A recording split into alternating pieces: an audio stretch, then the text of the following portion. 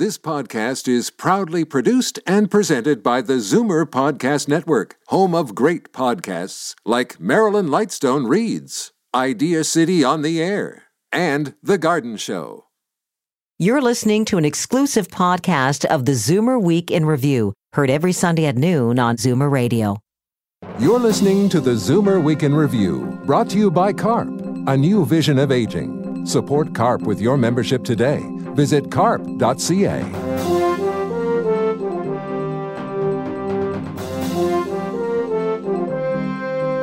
Good afternoon and welcome to the Zoomer Week in Review, all things Zoomer. Worldwide, I'm Libby Znaimer. It's not rare to see patients lying on gurneys in hallways and closets waiting to be seen by hospital physicians. In fact, it's become the norm. We'll talk to Ontario Medical Association President-elect Nadia Alam. And he's best known for his iconic role in MASH, but actor Alan Alda's life's work is communicating science. We'll talk as he prepares for his ideacity appearance. But first, here are the Zoomer headlines from around the world. There is now a second constitutional challenge to the Trudeau government's restrictive law on assisted dying. 68-year-old Robin Morrow suffers from Parkinson's disease and under the law is unable to get a medically assisted death because by the legal definition, her death is not reasonably foreseeable.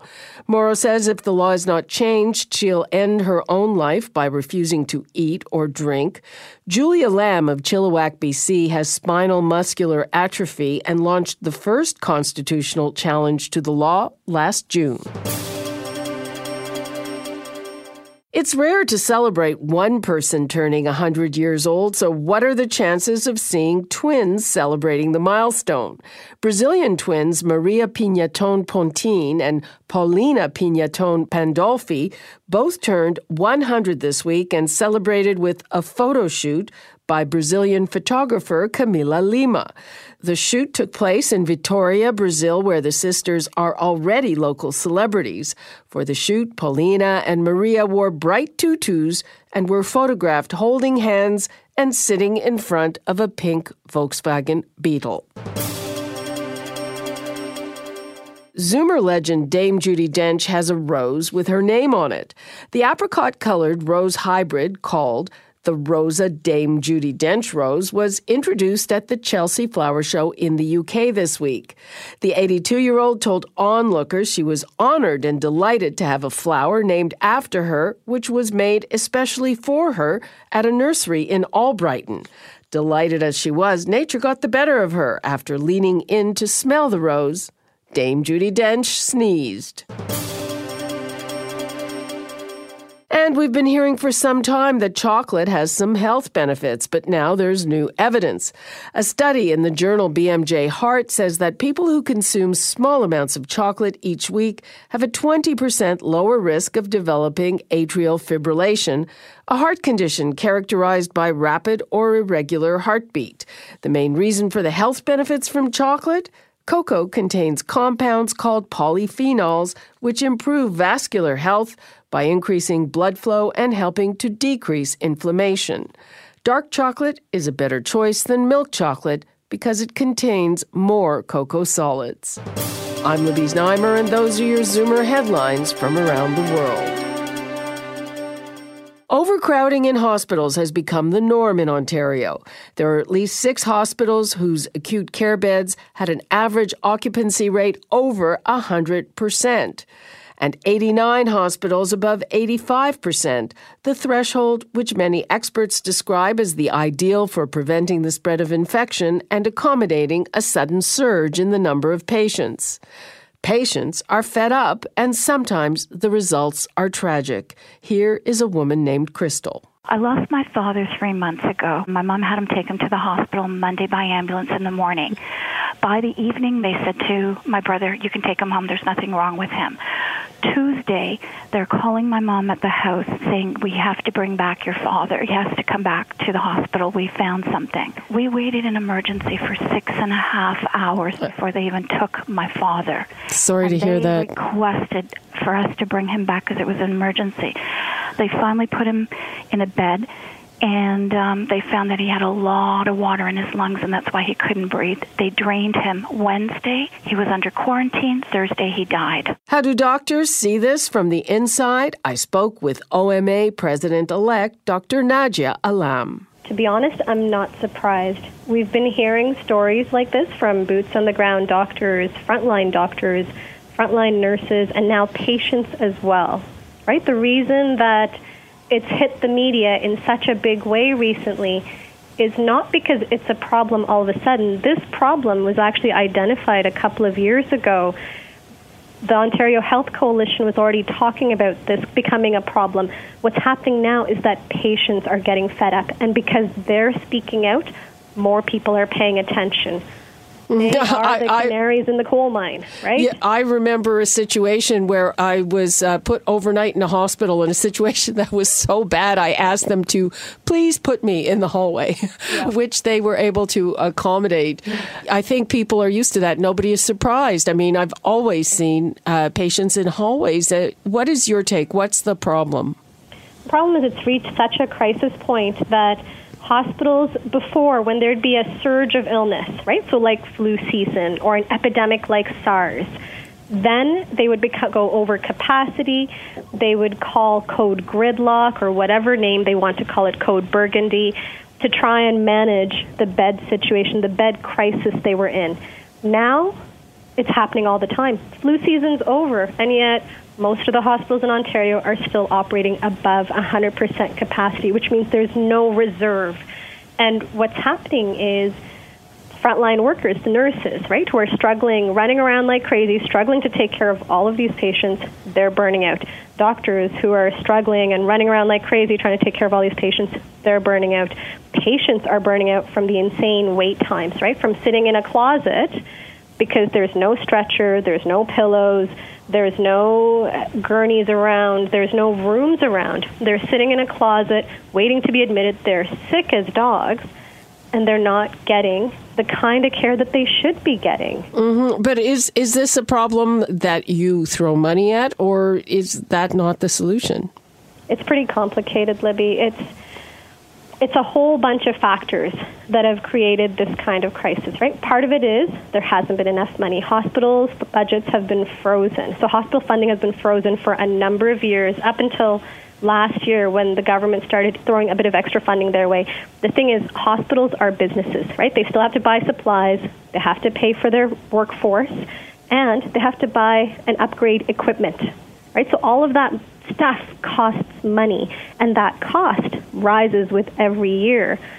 Add to that the fact that at one end, you don't have enough nursing home beds. So as people get older, as people need more care, all of a sudden they can't cut it in their own homes. They can't cut it in retirement homes.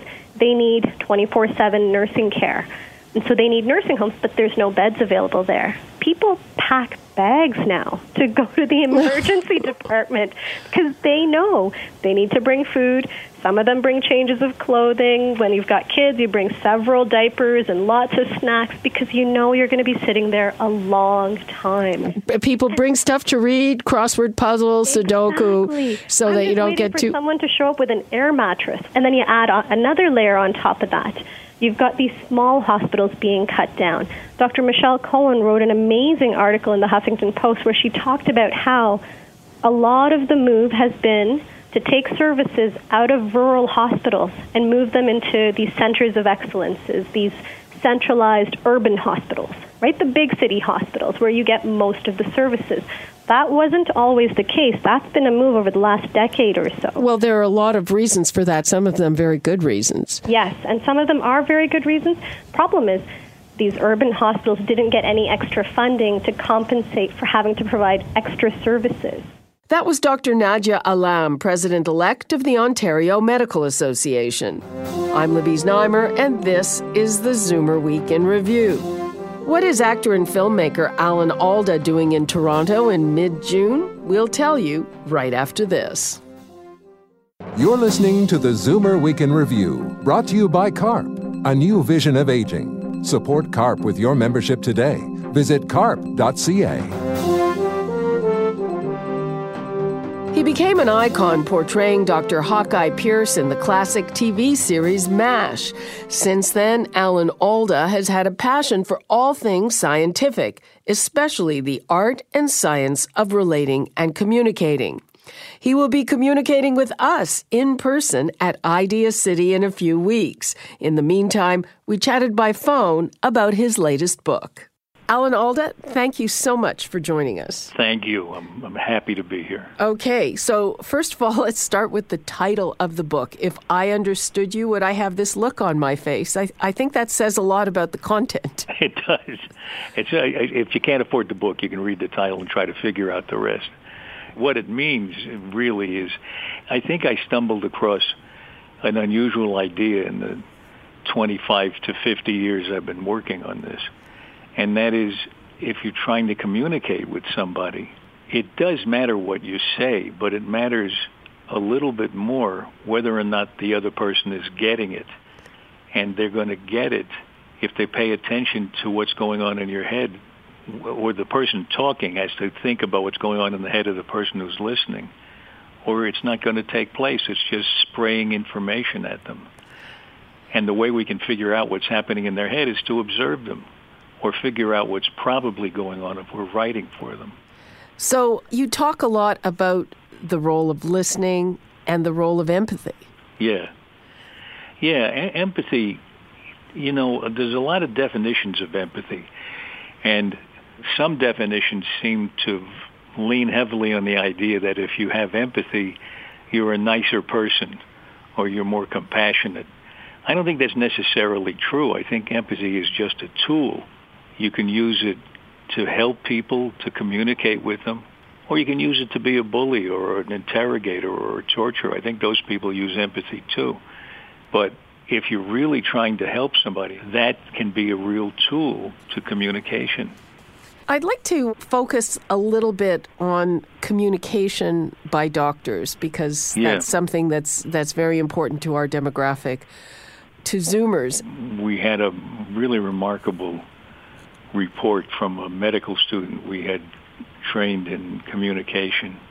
And we start with improvisation exercises, which are designed to put the scientist or the doctor in touch with another person, where they observe them and they can read them and figure out what's happening inside them by observing their face, their body language, their tone of voice, and that kind of thing.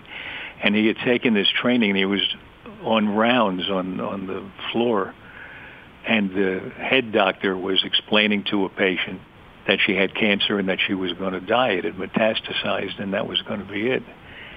And she just was looking at him blankly, not asking any questions, not responding in any way. And the medical student thought, this woman is not listening. She can't hear it. She's not in touch with what he's saying. And the head doctor just said, okay, and started to walk away. And the medical student said, do you mind if I talk to her?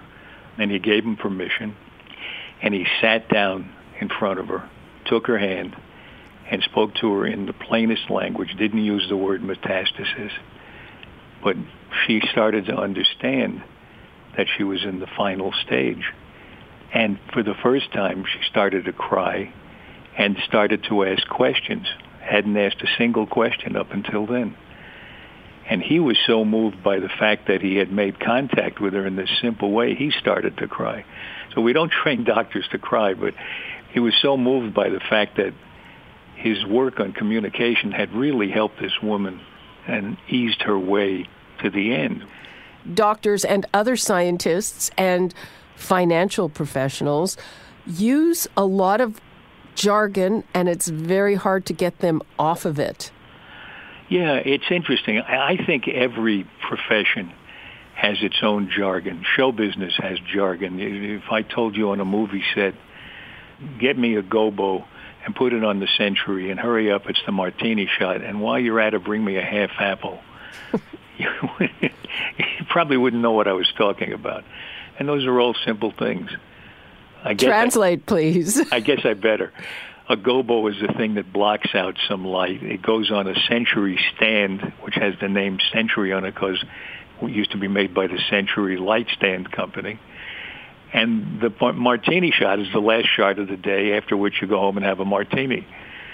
And a half apple is a box about the size of half an apple box that you can put things on like short actors.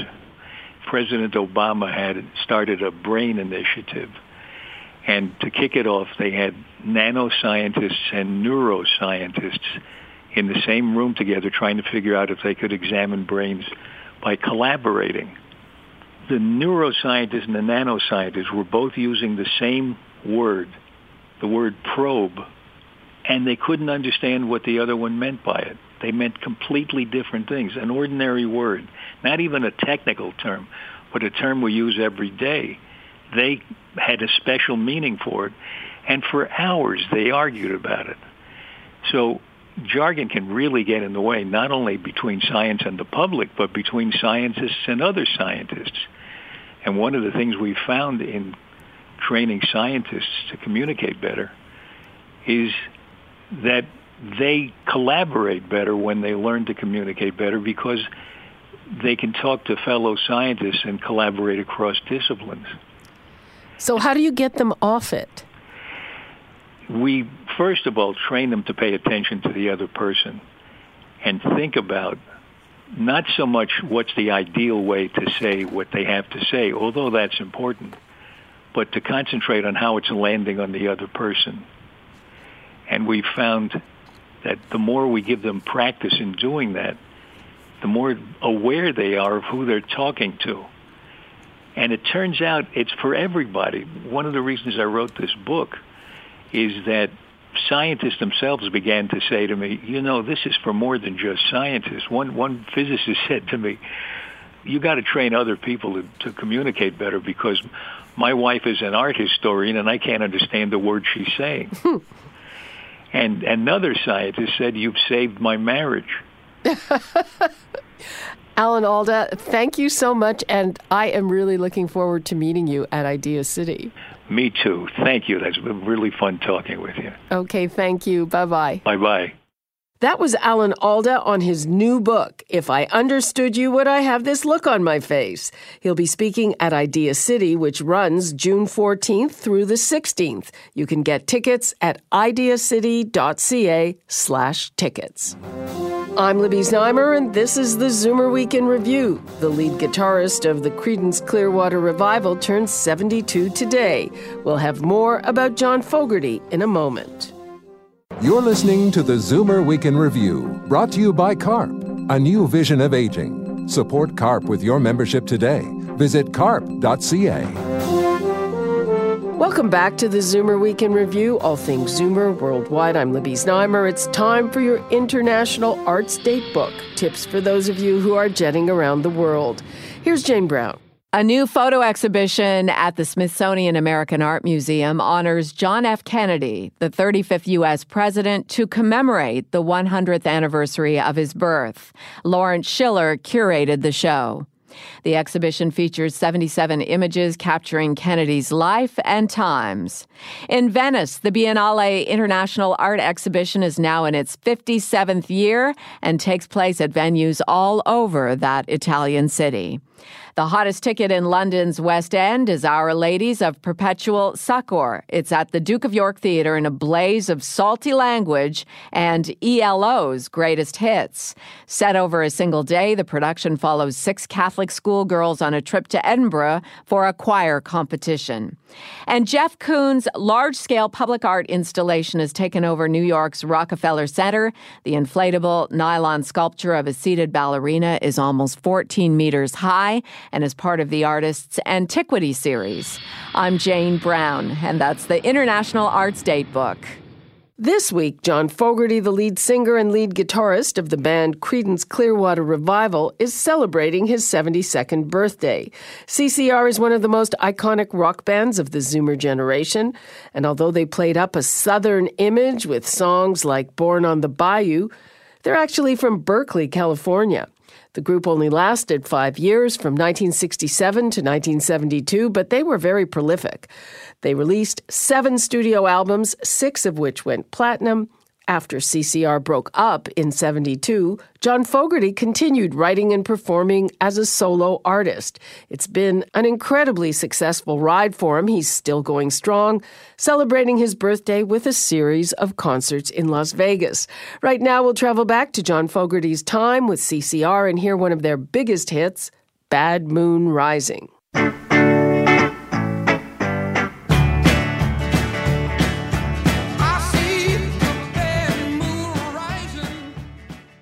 That was Creedence Clearwater Revival with Bad Moon Rising. Singer and songwriter John Fogerty is celebrating his 72nd birthday this weekend. And that brings us to the end of this week's edition of the Zoomer Week in Review. I'm Libby Znaimer. Thanks for joining me today. Be sure to come back next week to stay up to date with all things Zoomer worldwide. You've been listening to the Zoomer Week in Review, produced by MZ Media Limited. Executive producer, Moses Znaimer. Produced by Dave Woodard, Paul Thomas, and Andre Lowy. This has been an exclusive podcast of the Zoomer Week in Review, heard every Sunday at noon on Zoomer Radio. This podcast is proudly produced and presented by the Zoomer Podcast Network, home of great podcasts like Marilyn Lightstone Reads, Idea City on the Air, and The Garden Show.